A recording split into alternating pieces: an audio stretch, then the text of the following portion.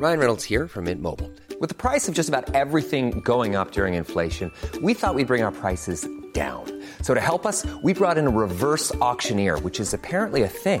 Mint Mobile Unlimited Premium Wireless. How to get 30, 30, bit to get 30, bit to get 20, 20, 20, bit to get 20, 20, bit to get 15, 15, 15, 15, just $15 a month? Sold! Give it a try at mintmobile.com/switch. $45 up front for 3 months plus taxes and fees. Promo rate for new customers for limited time. Unlimited more than 40 gigabytes per month. Slows full terms at mintmobile.com.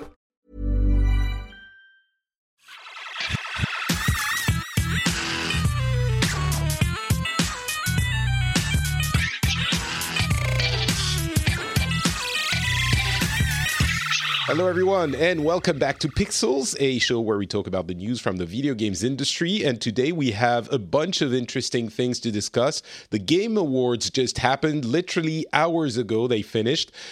We managed to watch all of it, even though I was asleep, and then I rushed to see all of it. And there was interesting surprises. We not only have some stuff about the new Xbox console that is going to be released at the end of next year, but we also have some game announcements and, outside of the Game Awards, some rumors about the two versions of the Xbox consoles. There are also stuff from the PlayStation State of Play and Nintendo Direct, although those I'm not sure we're going to spend a lot of time on. And then a game I've been playing from earlier in the year, which I'm completely in love with, and some minor announcements. And to help me wade through the weeds of gaming announcements is someone who has been staying up as well to watch not only the Game Awards, but also the election in the UK, which we're not going to talk about too much, because we'll talk about that on the Phileas Club next week when we're recording our third episode of the Brexit saga. Should be an interesting bit. Hey, Daniel, you're coming back to the show. Daniel Ahmad, everyone. Welcome. Yay.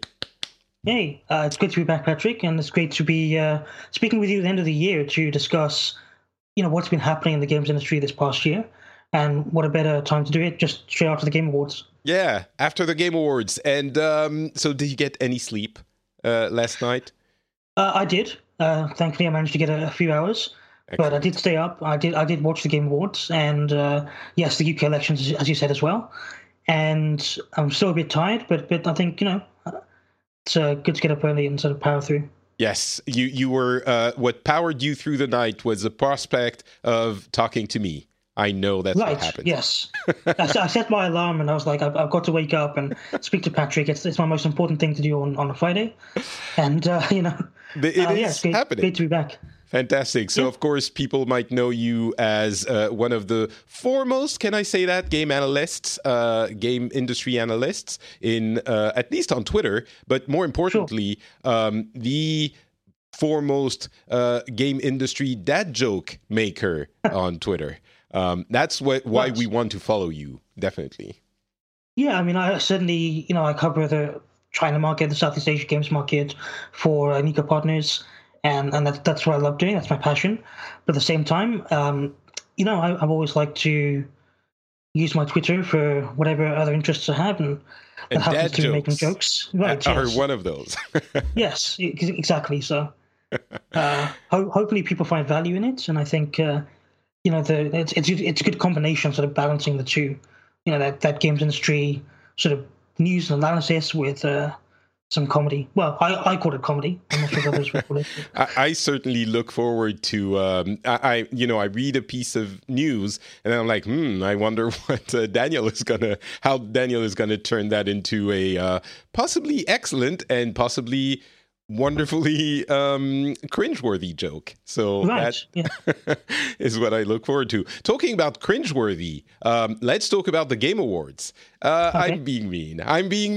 I actually love it. There are a lot of people who, well, maybe not a lot of people. Maybe in France we're more cynical, but some people think it's kind of a cringeworthy marketing exercise, and it certainly is a marketing exercise. But it's also, at the same time, things can be two things at once.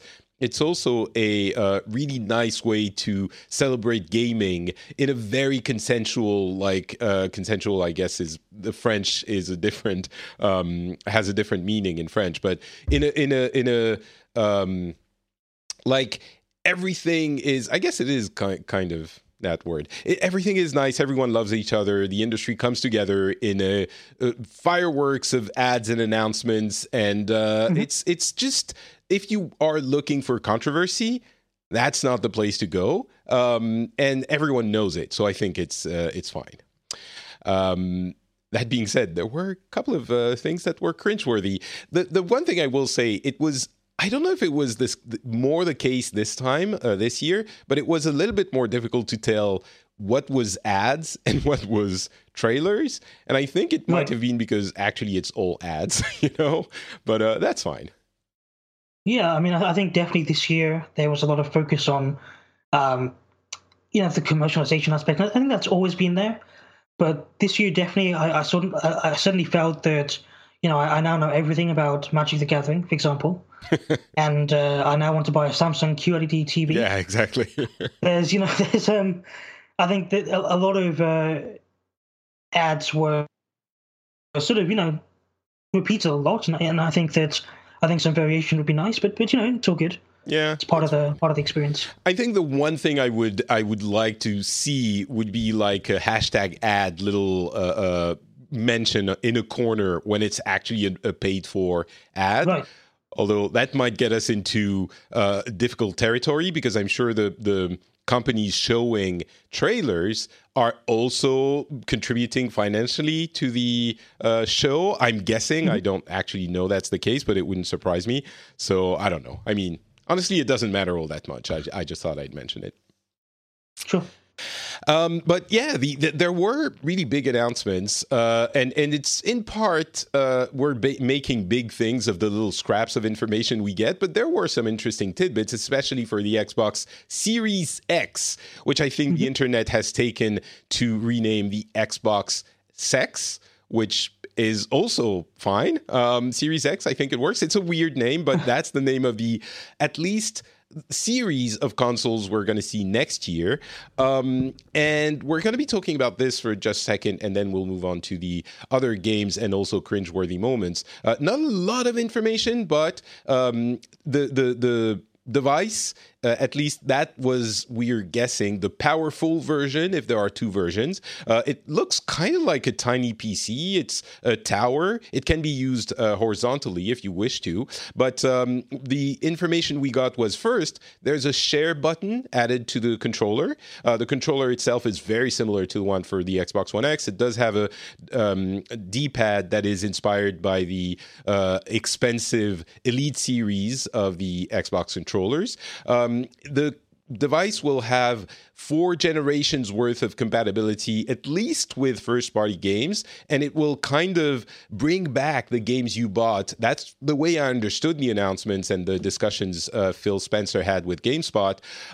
It will bring back, if you bought things on the Xbox Game Store, you can use them, and hopefully if you have the discs, you can just put them into your console and start playing.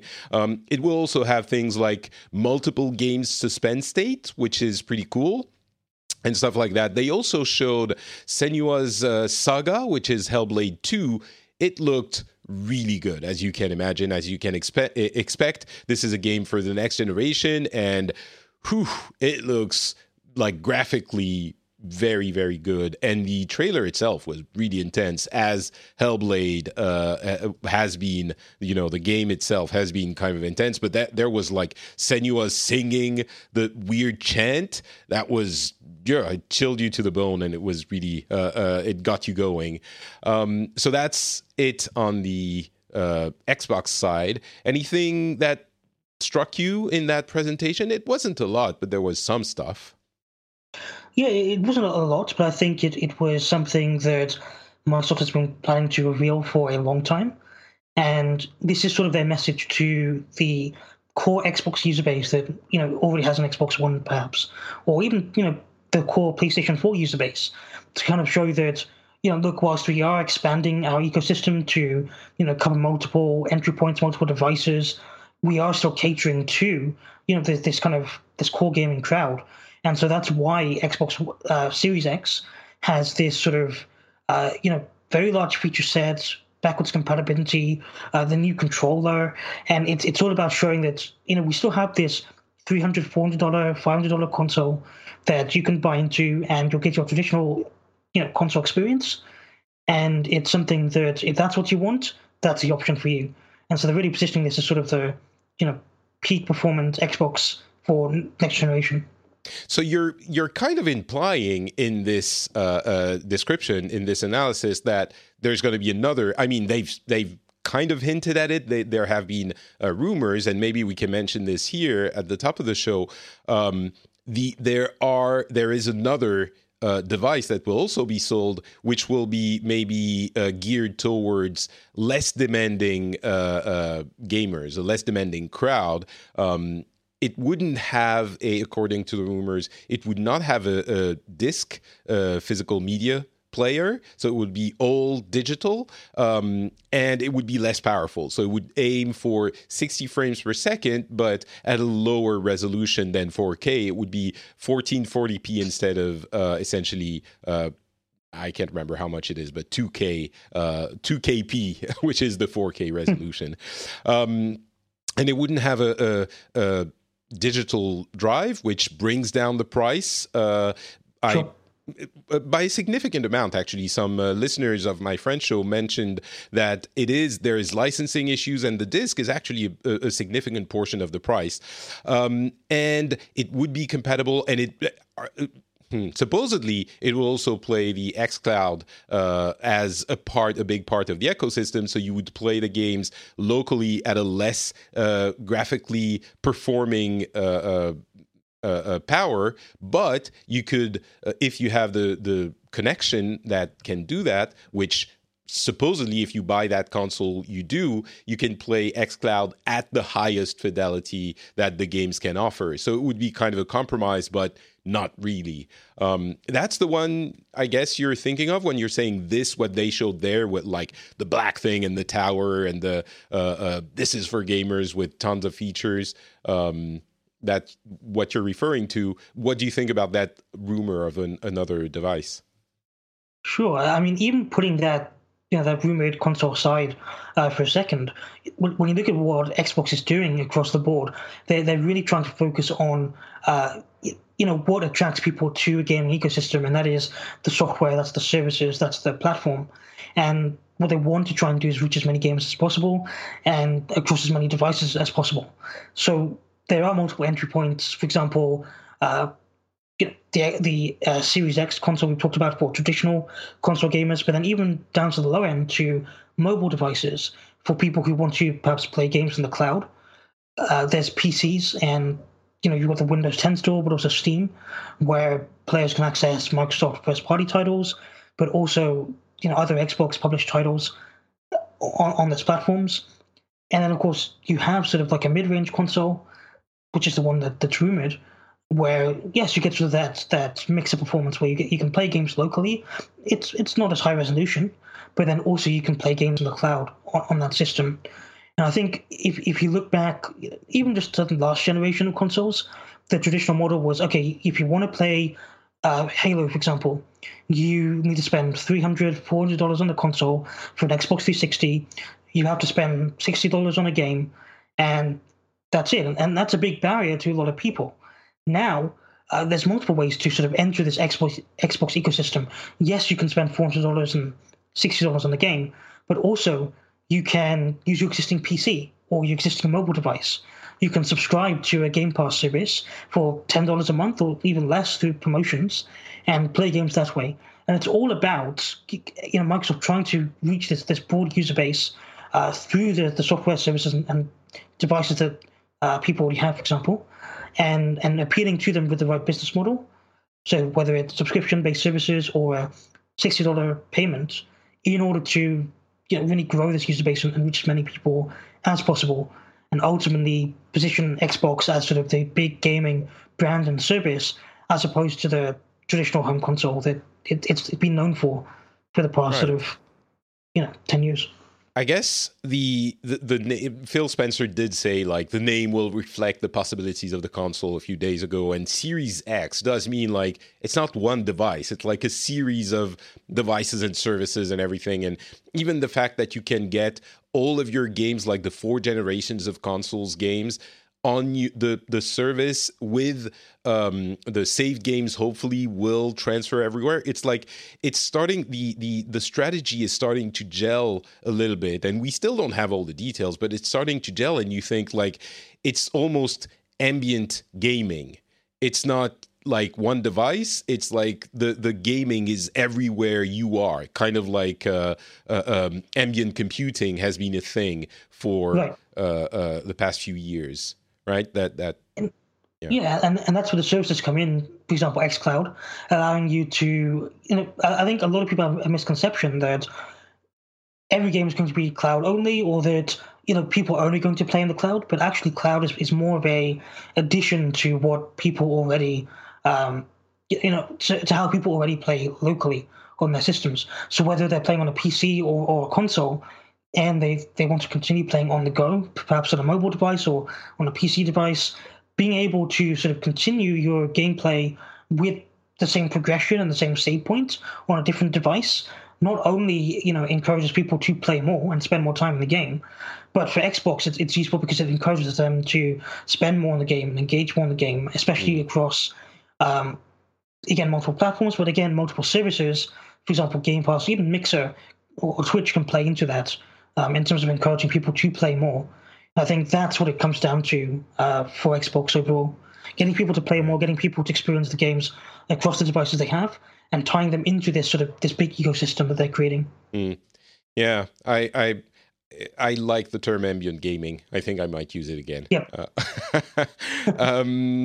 But yeah, you mentioned Mixer. The share button has been on the PlayStation 4 controller for a while. I don't think it was seeing a huge amount of use, but it's coming to the Xbox controller as an additional button. Mm-hmm. Does that also, I guess it does play into the strategy, we can imagine, of, again, not just playing, but also watching and sharing and turning everyone into a streamer, as we've heard in many different places. So I guess even the share button is part of that strategy of getting gamers and games everywhere.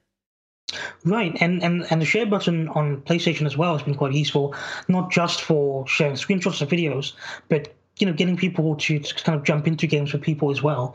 And I think that what Xbox wants to try and do is, yes, everyone can be a streamer, everyone can be a great photographer in game, but at the same time they want to create experiences where maybe someone is playing, someone is on Facebook on PC, they see their friend playing a game that they've shared through a video or screenshot, and they can sort of jump in on that PC and play with their friend who's on an Xbox console, for example.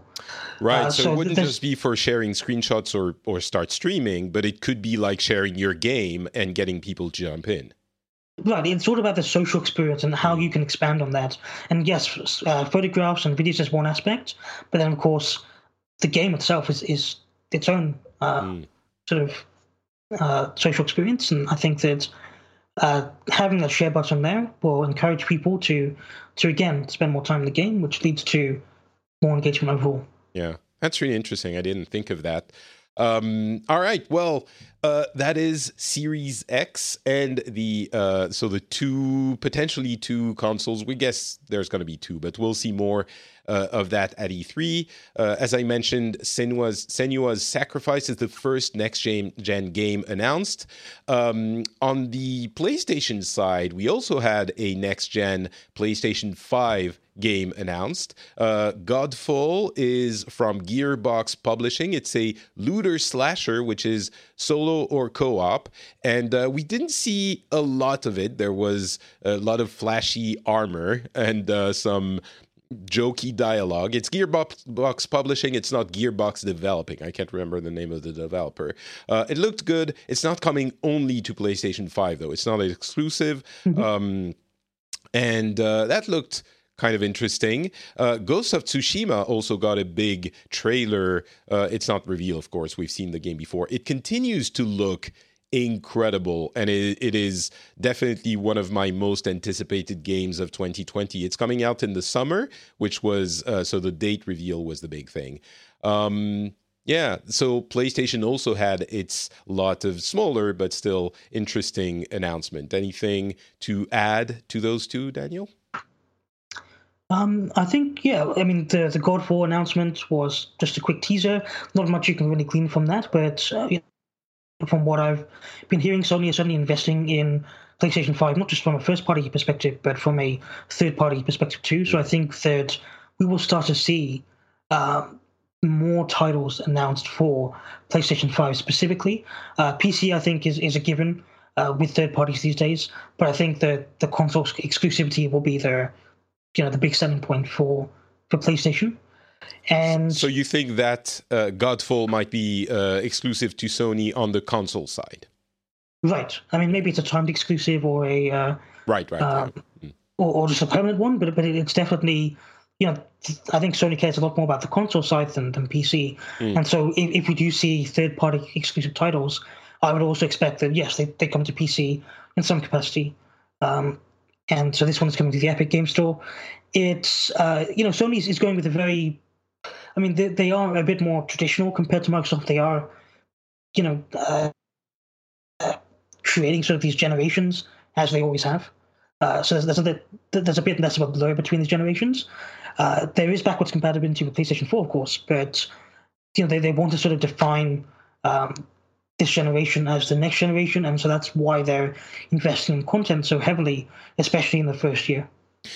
What do you think of it seems like PlayStation is approaching the next generation in a more traditional manner than Microsoft is, and it might be that we don't have the details yet, but of course, in the previous generation, that has served Sony very well. The Xbox, of course, had that disastrous launch strategy, which they had to pivot from very quickly for the Xbox One. And Sony was just focusing on the console, the games, the gamers. That's what we're here for. And of course, Microsoft is now doing something a little bit different, but still very targeted towards gamers. But Sony seems to just be approaching the launch of PlayStation 5 as it has other consoles before. It's just one box, you buy the games, or at least that's what we've seen.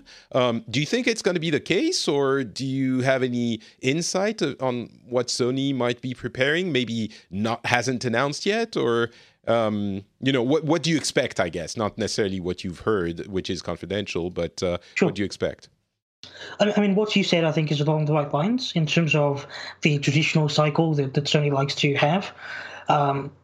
There's obviously going to be some forward thinking here in terms of cloud services. They talked about how they want to expand PlayStation Now, and the price drop earlier this year was sort of part of that.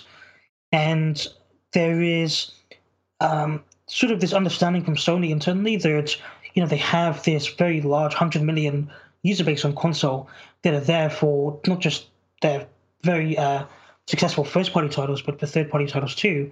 And they've been able to monetize all of that user base through online services such as PlayStation Plus, right. and PlayStation Now. And so they've got about 40 million plus paying users on PlayStation Plus. And so what they want to try and do is retain that user base over to PlayStation 5 and transition them smoothly to that new sort of platform without, giving people a reason to join other competitor either platforms or devices such as PC. And so I think that where, for example, Microsoft has been a lot more open in bringing their games to PC or Game Pass, I think Sony is going to sort of protect their first-party titles and use that as a leverage to say, well, okay, look, in a similar way to how Nintendo always does, if you want to play sort of the best first-party games, you'll need a PlayStation 5, and that's the best way to experience them. And I guess they can leverage the PlayStation Now, as you said, but they've been reluctant to add games as they come out to the streaming service. I don't know if that... I guess they can easily change that. They can start with the idea that they're going to get their games on the console and you need to own the console, and maybe the premium games will come to the streaming service later, or when we say streaming service, it's important to remember that PlayStation Now is a streaming and just subscription service, period. You can also install the games that you get on that service if they're compatible with your device, meaning PlayStation 4 games. We guess it's going to be the same with PlayStation 5, and since PlayStation 5 is going to be compatible with PlayStation 4, then it's going to be a large library of games. But my instinct would tell me the Game Pass is such a compelling offer on Microsoft's side. Can Sony keep resisting the necessity to put very recent games on a subscription service? I guess they can, because they have a very strong hand this generation. Can they continue doing that for the next generation? We don't know, I suppose, but yeah, I mean, we don't know, but also I think Sony understands that they have this very large user base already, and they want to try and retain that over to PlayStation 5. And so, the first-party titles there will be used as sort of and the third-party titles too will be used as a reason for people to buy into this new ecosystem, this new platform. And I think PlayStation Now will play a role as sort of a similar to how xCloud allows people to extend their gameplay from console, PC to other devices, or other sort of progression states.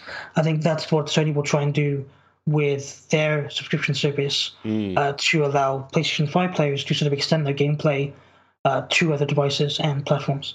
So I guess, PlayStation Now is kind of a part of the strategy, but a smaller part than Xbox Game Pass is on Microsoft's side, where the Game Pass is like the centerpiece of the strategy, it seems. The centerpiece on Sony's side is the big first-party or exclusive games that if you want to play them, guess what? You have to buy the box. And I think it's something that they can afford to do, or at least it sounds like a sound strategy. I'm not getting a vibe of, oh my God, what are they doing?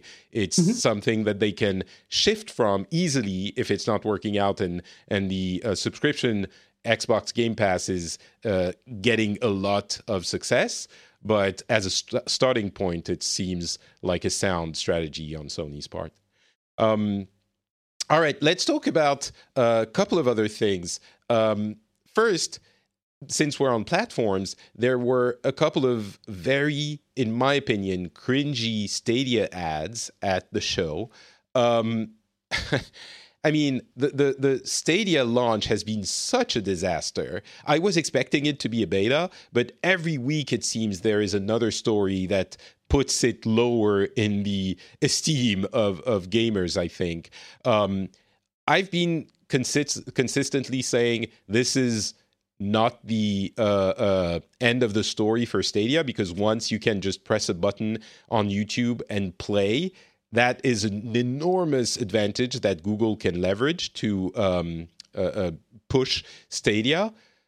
But it's still difficult as a launch, more difficult than we would have expected. Do you have any thoughts on Stadia as a competitor as we enter next year, the next generation? Mm-hmm. Well, as you say, the potential is there. So Stadia, could be sort of this very big cloud gaming platform in the future. Right now, as you say, it is a very much a beta launch, a very early access sort of thing. I think Google is learning that content is king, as people say. I know it's a cliche, but also that they are starting from scratch, and they don't really have the content, especially first party or unique software, that can appeal to people in the same way that, for example, xCloud can, because Xbox already has this user base. They already have a large library of games across Xbox 360, Xbox One, and now Series X, and they can tie that sort of ecosystem and library to players to allow them to play games in the cloud that they already own. Whereas Stadia is a completely separate, disjointed service right now, which actually is even doesn't compete as well with NVIDIA's GeForce Now, which integrates with Steam games. So you can actually play your Steam games on GeForce Now, but on Stadia, you have to buy the game again. Oh, I didn't realize this. On GeForce Now, you can play the games you already own on Steam because they essentially run it as kind of a PC compatible thing. And I see. I didn't realize. This is great. Yeah.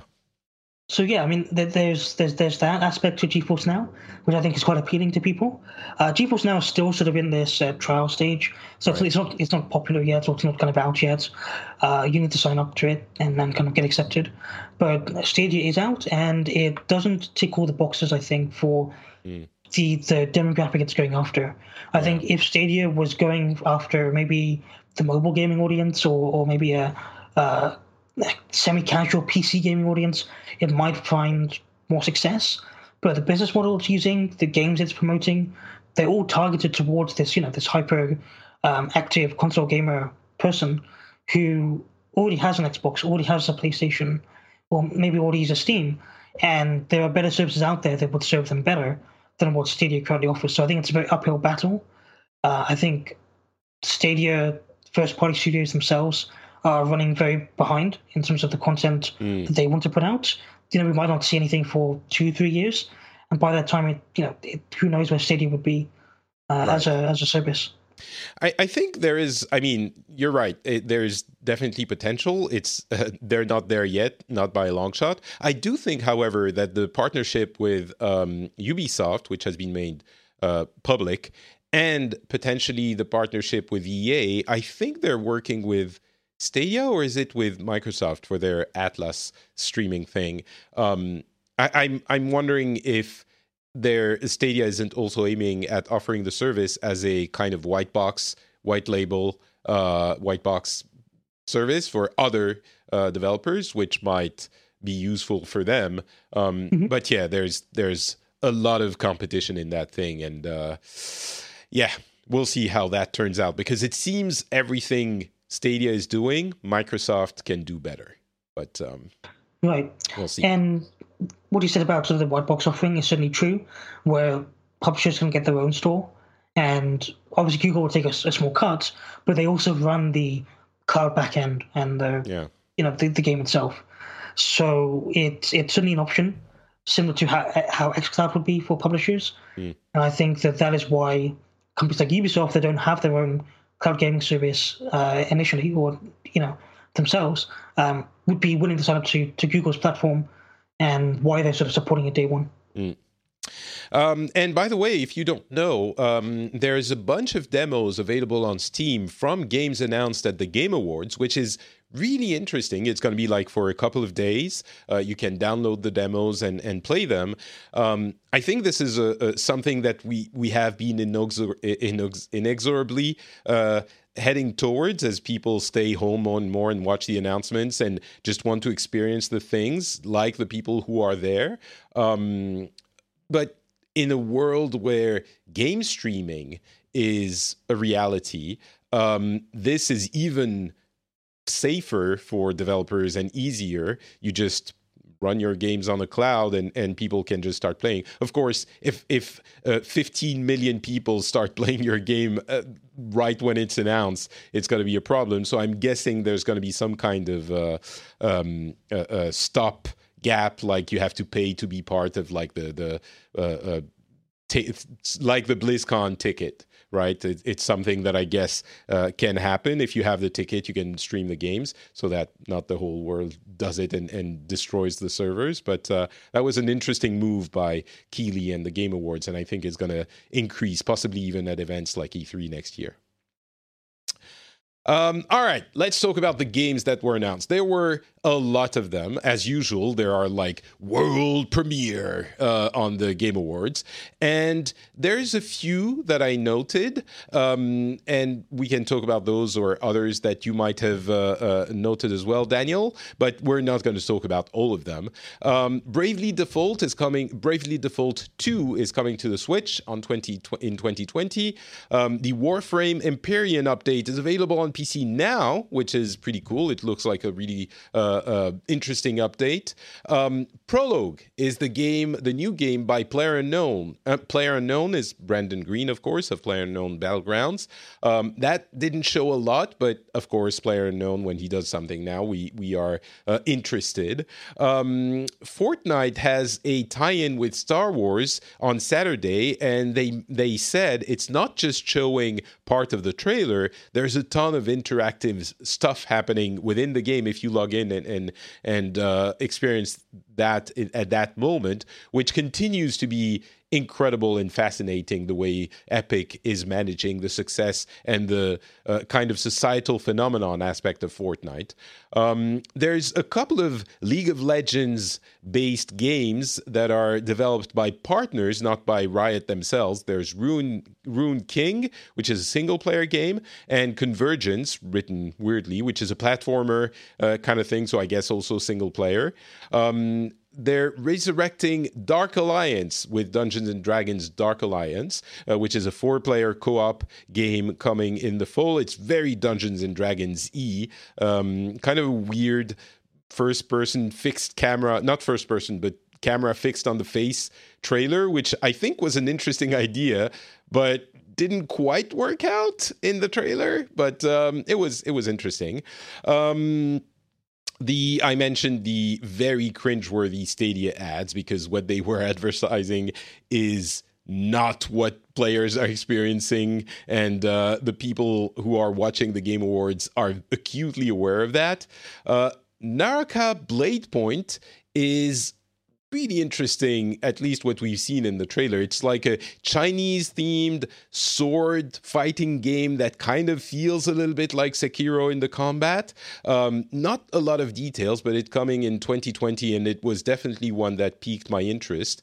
There's The Wolf Among Us 2, by Telltale. So the second series of The Wolf Among Us. The game itself, of course, I'm sure some people will be happy about. But, of course, the fact that Telltale is not entirely dead is, I think, good news for people who were cringing for them. Cringing. I'm looking at Vin Diesel and Michelle Rodriguez bit. That's why I'm going cringe. Of course, I mean rooting for them, but also cringing because Telltale has been a little bit cringeworthy. The Fast and Furious Crossroads announcement, I think, was cringeworthy. Vin Diesel and Michelle Rodriguez talking about how they love games didn't feel very authentic, and the game didn't look good at all. There was a lot of close-ups, but okay, we'll see what that ends up being. I forgot to mention, Elder Scrolls Online is going to Skyrim next year. They're going to have a streaming detailed presentation in January. And finally, the game of the year, a little bit unexpected. It's Sekiro. I didn't think they were going to go with Sekiro, but I think, again, that makes a lot of people happy.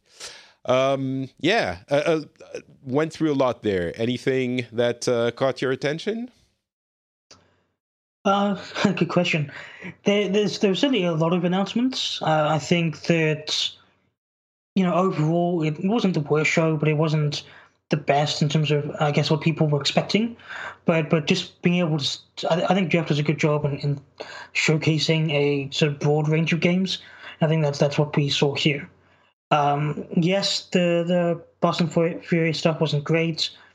I think some of the games were probably not what people were expecting.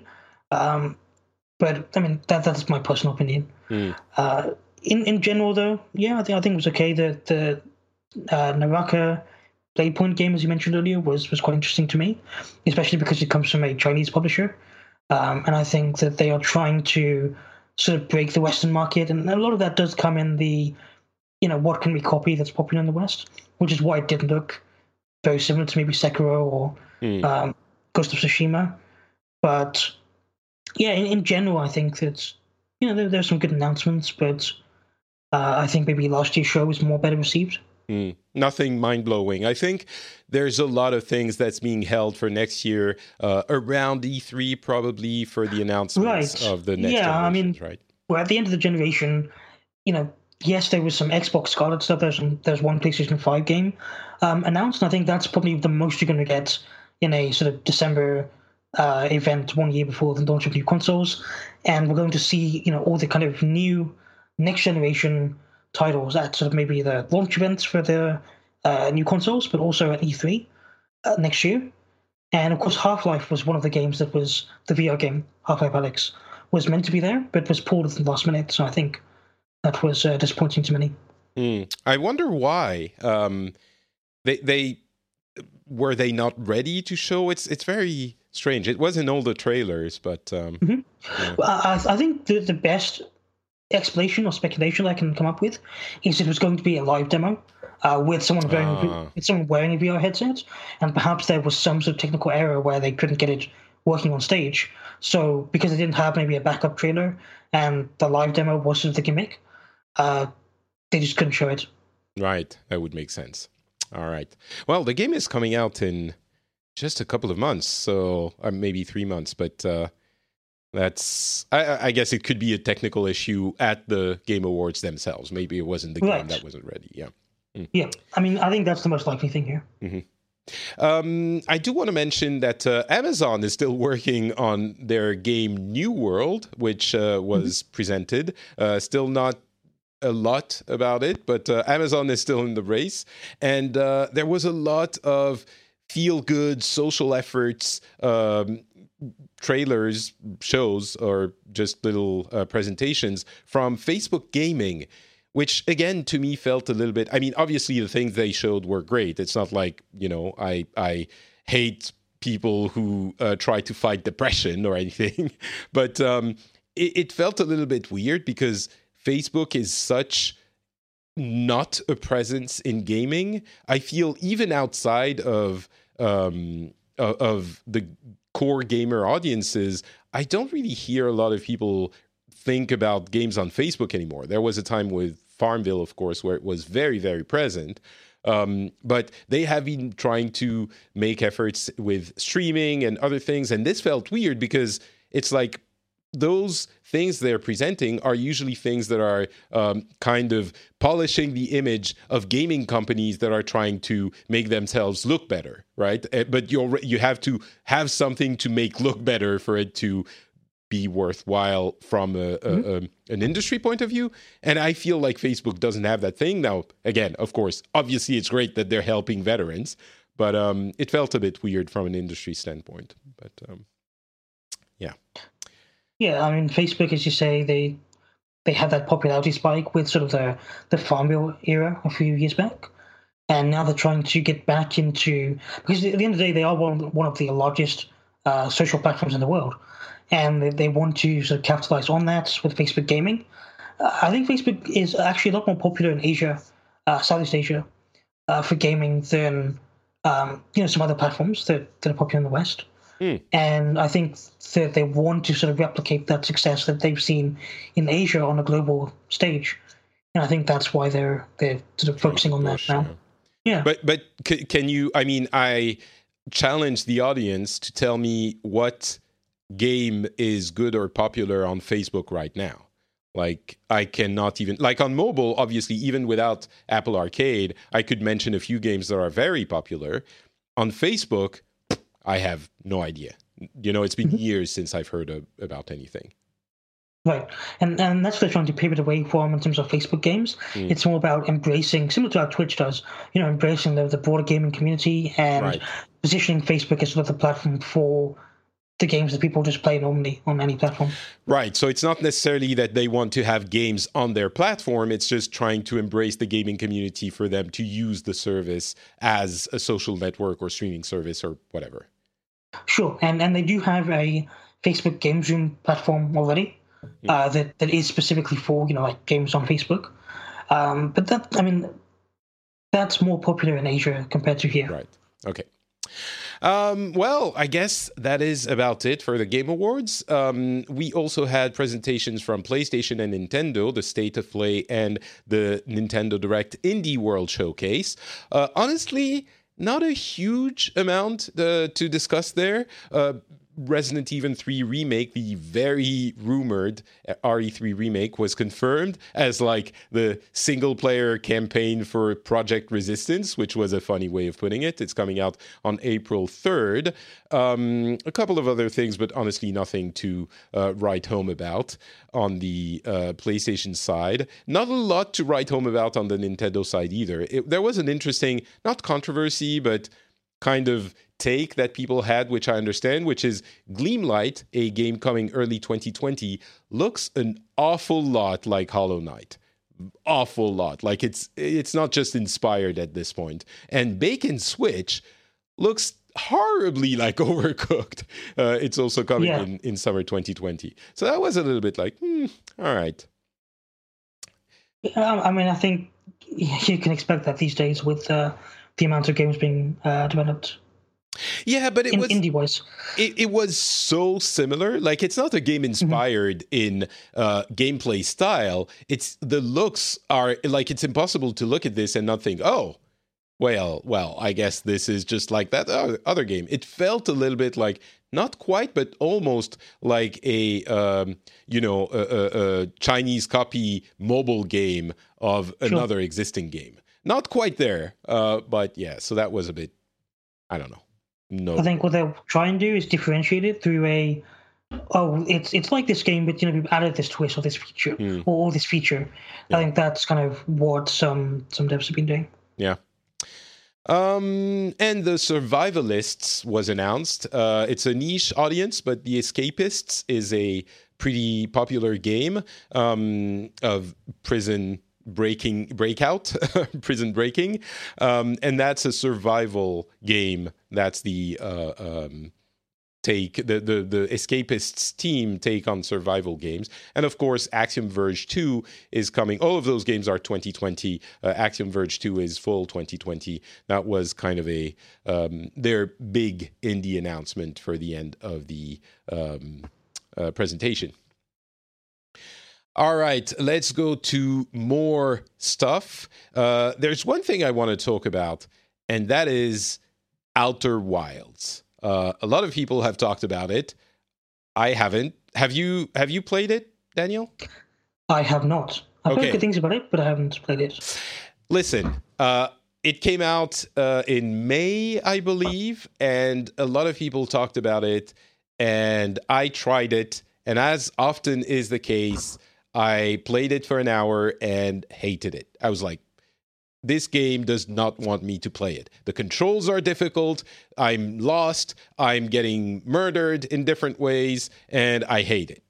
And people kept saying it's an awesome game. It's an awesome game. You have to play it. It's magical and all of that. And I ended up playing it again. I started again a couple of weeks ago, and oh my God, were they right. It is a wonderful, wonderful, wonderful experience. For those who don't know, I'm not going to talk too much about it because it's a game that needs to be experienced. It is heavily spoilerable because everything about it is what you learn about it. That's the whole shtick. It's an exploration game where you wake up on a planet where you're an alien. It's a tiny planet. You get into your wooden spaceship, lift off, and start exploring the solar system, which is like a tiny version of a solar system where planets are a couple of dozen kilometers away. So you can get to one in a couple of minutes, and they're all weird and different. And you explore that solar system and learn about what has happened before and what is happening right now.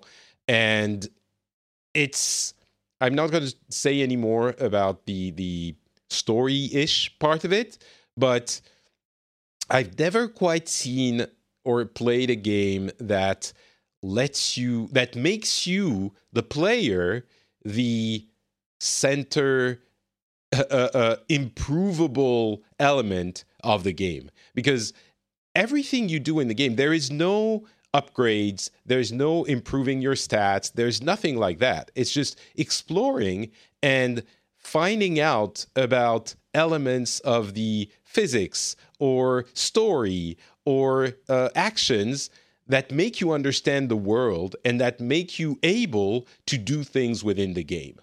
And every one of those discoveries is enchanting and wonderful and makes you feel like your mind has been blown, or you are you have been awarded a piece of knowledge that makes you like enlightened in the context of this world. It is unique and beautiful, and everything in the experience is geared towards making you feel that which the developers wanted you to feel. The graphics, the music, which, oh my God, is incredible. The controls, which I hated initially. The controls are part of that. The different planets, the design of the planets. I, again, don't want to say more because it's a game that should be experienced, but this year feels like a year where there are many very good games, but not a few that are obvious best games of the year. Maybe there's like 10 that people keep talking about. Unlike the other years, there's like 3 or 4, and everything else is also very good.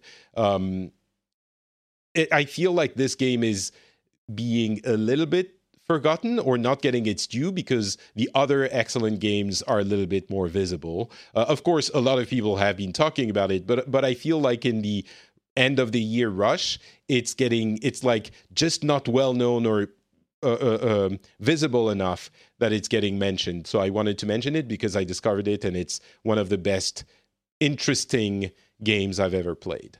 So Outer Wilds. Don't mistake it for Outer Worlds. Exactly. And by the way, Outer Worlds is the Outer Worlds. Outer Wilds is just Outer Wilds. The one thing I will say, when you first take off, it's very likely that you're going to be nudged towards a specific planet. If you find that planet frustrating, just go anywhere else you want. Just explore. You have complete freedom. Don't feel like you have to go to one specific place. And that's what led me to dislike the game initially. And a couple of friends told me, no, you don't have to do that. Just go anywhere you want. And that opened it up for me. So just the one piece of advice. Oh, and use the autopilot as well. That makes everything easier. There's an autopilot option when you have lifted off. Use that when you go to a different planet. You select it, autopilot, very easy. All right. I hope I've made you want to play it. I'm everyone in the audience, and also you, Daniel. I hope you will buy it and try it out. No, I mean, the way you described it, it's certainly interesting, and it's, to be honest, it's been on my list of games to play. For some reason, this year I haven't been playing as many titles as I want. I think, I don't know how to best to describe it, but, I've been playing games like, Crash Team Racing or Untitled Goose Game or even Ring Fit Adventure. So it's more kind of like these casual, laid-back titles, and I haven't really got into a lot of the core games that have come out this year, and I think that's adding to my backlog for 2020. Yeah, there are many of those as well. I started Disco Elysium, which is also its own mind-blowing experience, and it's incredible. Right, yeah. But what do you think of it so far? What? Sorry? What do you think of it so far? Oh, it is incredible. I've only played an hour, but it's immediately kind of, what am I playing? This is this is crazy and interesting, and but I feel like Disco Elysium is getting its due. It got 2 awards at the Game Awards, and whereas Outer Wilds isn't getting. It feels like they're very different, but kind of the same level of interesting and new and innovative, and like expanding what games can be. But yeah, definitely. And I want to play more Control as well. I played a few hours of that, maybe, 5-10 hours, and that was great. And yeah, I'm with you. It's like this year especially, I felt like last year I could play the 3 or 4 big games of the year, and the years before as well. This year is like there's more, and they're less, they're more, not confidential, but they're a little bit more indie-ish. I don't know. But it's definitely interesting. Disco Elysium, I want to play more as well. All right. A few mixed bag tidbits of news to finish the show. Streaming. We were talking about streaming.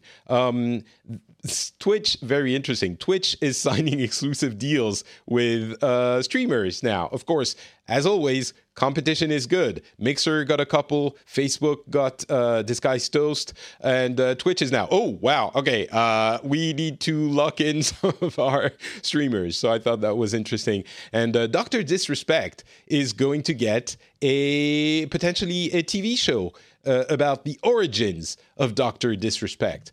I'm not a Dr. Disrespect fan. I mean, why not? Sure, go ahead. But that seems like, I don't know. I would be surprised if that is a compelling TV show, but we'll see. I think what's interesting about those stories in particular, especially the, sort of exclusive deals? Yeah, the exclusivity deals, is that this is actually something that I myself have covered, but for the China market. And what's happening there is that there is a lot of competition within multiple streaming sites, and they are bidding not only on content. So, for example, esports tournaments. Just give one example. Bilibili, a sort of like a Chinese. It's sort of like a Japanese culture anime style website where they promote those type of videos. Has bid over $100 million for the rights to broadcast League of Legends games for the World Championships in China. And so, that's a very sizable amount, $100 million just for exclusive rights compared to other platforms there. And then on top of that, not only do they acquire this content for their platforms, they acquire players as well through these sort of multi-year contracts to tie them to that platform to increase the appeal of the platform itself.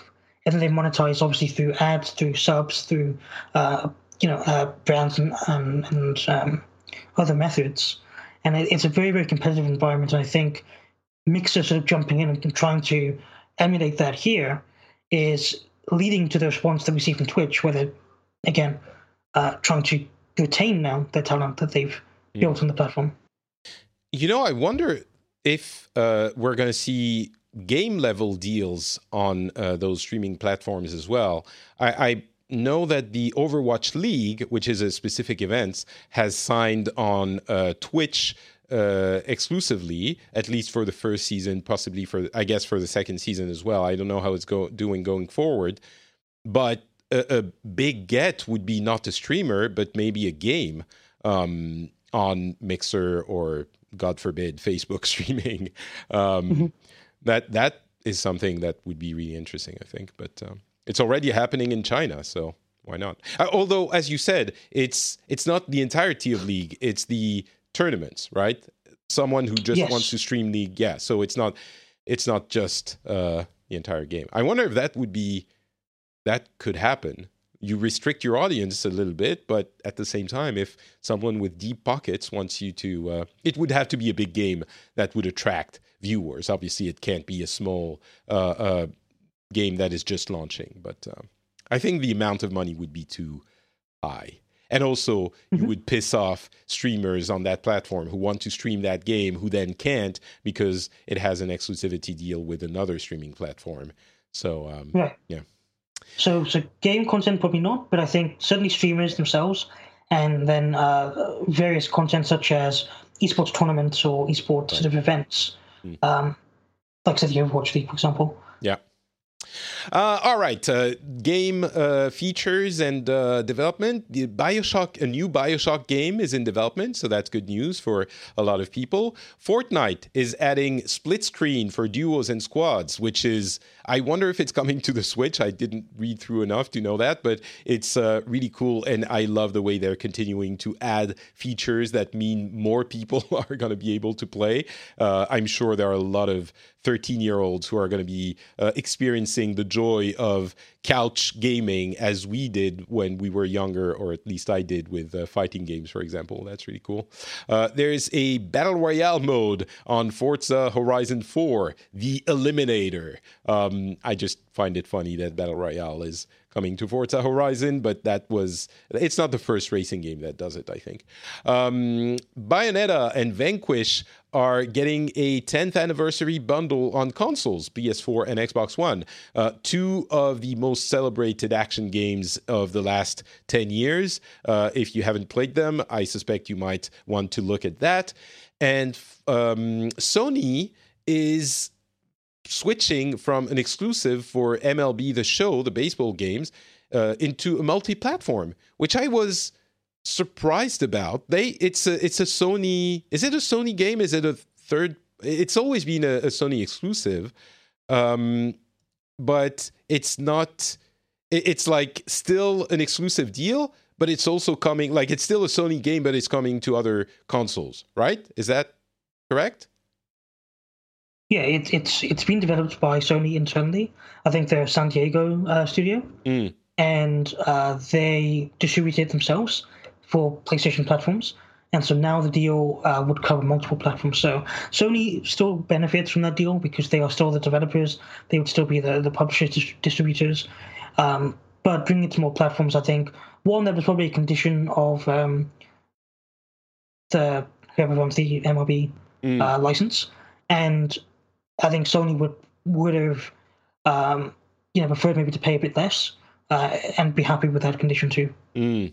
I wonder if it doesn't also have to do with the fact that the market for baseball games is, I'm guessing, mostly in America, although also in Japan, but mostly in America.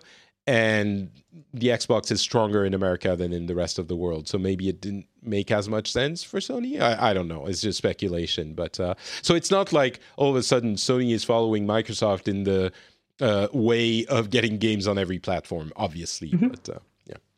No, I mean, I think they'll do it for games that make sense. Right. And for third party especially. I don't think that they see PC as a threat for third-party exclusive titles, as I mentioned earlier in the show. So when it makes sense, Sony will do it. When it's something they want to sort of promote as only on PlayStation, they'll continue doing that. Right, which is still a little bit of a shift. They used to be extremely protective of their properties, right, but that might be a little bit of an opening. So. And that's something that Nintendo still to this day are very, very strict about in terms of, if you want to play Nintendo games, you have to get a Switch. You can't really play them elsewhere. The only exception to that, really, in a big way, has been their mobile push. And again, that's more of a addition to their lineup as opposed to traditional games. All right. Other news from the industry. Star Citizen is at $250 million funding, even more than that. It continues to be incredible, and the game is still, not out at all. The solo campaign, Squadron 42, is supposed to be coming out second half of 2020. We'll see if that actually happens. But Star Citizen, still a phenomenon. Darksiders, Darksiders, not Origins. What was it? Genesis. There you go. This is still another dig at Stadia, but it was $10 more expensive on Stadia than on Steam. And again, what the hell is happening there? Fallout 76 has another patch that breaks stuff, and PewDiePie says that he has a poop game, which Apple doesn't want because it's, in his words, too disgusting, which he's, of course, playing up. Okay. Well done, PewDiePie, I guess. It's not my thing, but sure. Have your poop game. It's available on Android, though. So if you want to play PewDiePie, well, it's not his game, but the poop PewDiePie game, you can do that on Android.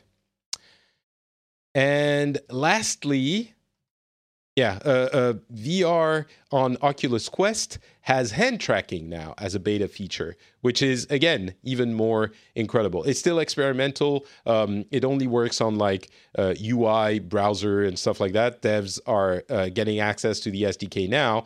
But I think that's an important step because it means you don't need controllers to control your VR games, which makes it even easier to access, less expensive because you don't need to pay for the controllers, etc., etc. Of course, doesn't mean that everything is going to work without controllers, but that's an additional option, which is important. YouTube is changing the way they demonetize violent video games, because a lot of games are violent, but they're not like violent. So they're saying now, when violence is not the focus of the game or the video, then you don't have to be classified as like a violent content. So that's going to help a lot of creators to monetize. It seems we're going to see a battle royale mode in Modern Warfare, Call of Duty Modern Warfare from this year. A bug might have revealed it. And finally, GOG Galaxy 2.0 is in public beta. So if you want to try it out, you can. I've been using it for a little bit. The main interesting aspect of it is that you connect all of your different accounts and it will show your entire library of game, which is really awesome, especially when you want to look for a game that you might not remember if you have it or not, or where you have it. It works really well, and it's available to everyone. That's a lot of little tidbits. Anything that caught your fancy on all of those? I think the VR segment was quite interesting because, we've just seen the announcement of Half-Life Alyx VR. And what's quite interesting there is that it's led to an uptick in sales of VR headsets. Not just the Oculus Quest, but, the Valve Index as well. Bearing in mind, we're talking about, $500 to $1,000 headsets. It's still a fairly niche market. And you have to bear in mind that when I say there's an uptick in sales, I'm still talking fairly low numbers. So it's not like, hundreds of thousands or millions being moved, but it is quite a good sign for VR in the future. And I think that Half-Life Alyx itself is sort of like a I wouldn't say killer app, but it's sort of this game which is going to appeal to core PC players who experienced the Half-Life IP in the past and have sort of these already maybe have a high-end or mid-end gaming rig that they're going to upgrade to experience the next chapter in the Half-Life sort of franchise. I think the way I put it was, it's not quite a killer app, but it's the first VR game that, or VR app, that a lot of gamers are just going to want, which is already an important step. Yeah, and that's why you're seeing this uptick in sort of sales of VR headsets. And I think at the end of the day, there's still a lot of barriers to entry for VR. So price being the biggest one, usability, the quality as well. In fact, content is another big one. Even with Half-Life, that's only one game. And I think that if developers and hardware manufacturers can continue to solve those barriers and break down those barriers to allow more people to enter the VR game space, it could do well in the future. But right now, we are still talking about a fairly niche group of people that are buying these headsets that are going to play Half-Life VR when it comes out next year. But ultimately, it's still a positive sign for the industry. Yeah, I can't remember where, the exact details of the latest numbers I saw on VR. Specifically, I think it was on Quest. There was an increase of 30% year over year money spent on, I believe it was Quest. Maybe it was the entirety of Oculus. But the rub was, it's still about $2 billion, which is like a tiny fraction of even like what one massive game does on a traditional console. So it's improving, of course, but it's still very small as very small weight. All right. Well, I guess that is going to be it for all the news we had to discuss. Thank you so much for being with me, Daniel. It was a pleasure to have you back.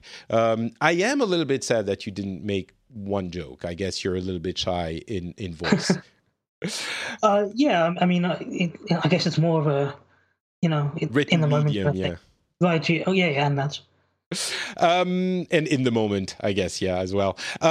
Where can people go if they do want your jokes and other insightful analysis? I guess Twitter is the best place? Yep, Twitter's the best place. I assume you'll have it in the description. Yep. And so just feel free to check out the description and you can find me there. It's great for people who are interested in sort of the global gaming trends, but specifically I dig down into China and the Asian markets. So that's of interest. Feel free to follow. And of course, as you mentioned, I do try and keep things funny when I can. So if you like bad jokes, then yeah, again, it's worth a follow. Excellent. For me, it's Not Patrick on Twitter, Facebook, and Instagram. You can find this show and comment at FrenchSpin.com. And of course, next episode will be our Game of the Year discussion. That will be an interesting one. I hope you join us for it. It should be in just a few days, maybe a week, something like that. So I hope you enjoy that as well. Thank you, Daniel, for being with me. Thank you, everyone, for listening. And we'll be back in a few days. Bye.